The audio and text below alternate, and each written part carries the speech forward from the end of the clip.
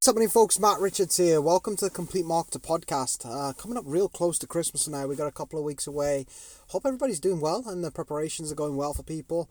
Wanted to jump on today and speak about the importance of having a bit of blind faith in your business at times. And this is something that's really, really tough to have. And I think it comes with experience. I mean, I'm going into my 9th year in business now.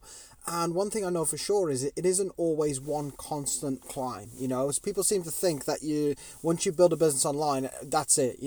Every single day from that point onwards is one consistent climb. You're always earning more money every single month and everything's amazing.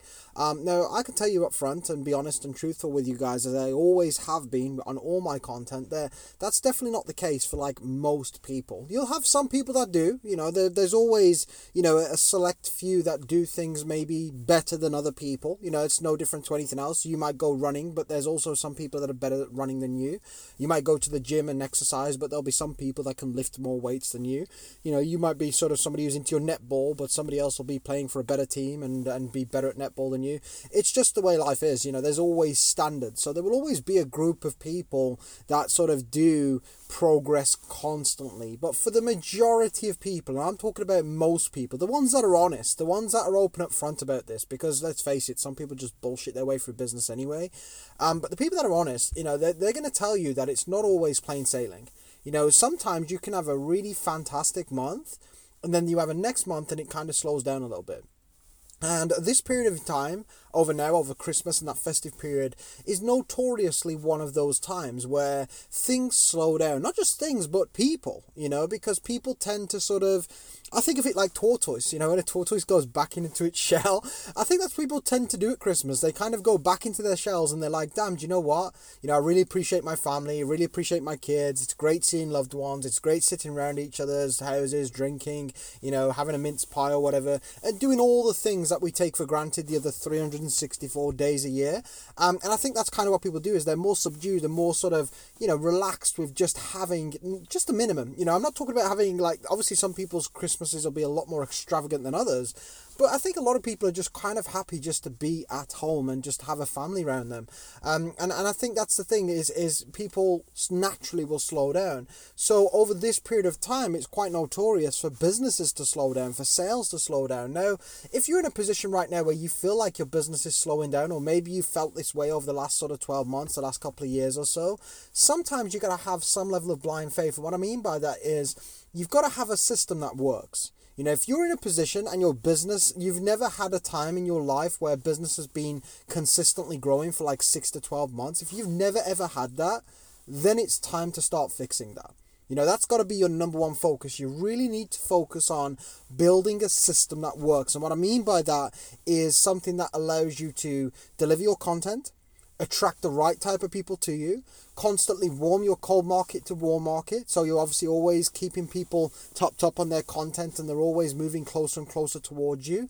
Then having a really good sales system or a prospecting system that allows you to sort of dig out and find what these people want. Then you've got to be good at selling. And if you can close your deals consistently, that to me is a system, right? Because what we're doing is we're generating leads, we're prospecting, we're closing. Generating leads, prospecting, closing. Now, if you're the type of person that has a stop-start business, stop-start, 1 month you recruit a person or sales, close somebody into your business, next minute you don't. 1 minute you pick up a client, the next minute you don't. If you're the type of person that wakes up and wings your business, like you're just picking up your phone and you're messaging people and kind of hoping and praying that you get a sale or a product sale or, a new client, then that's a problem.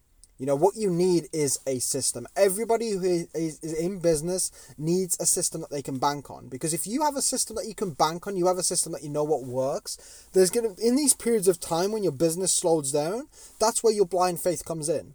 Because when I say blind faith, I use that term loosely because it's not really blind if you've got a system that works. That's where you have a bit of faith in what you're doing.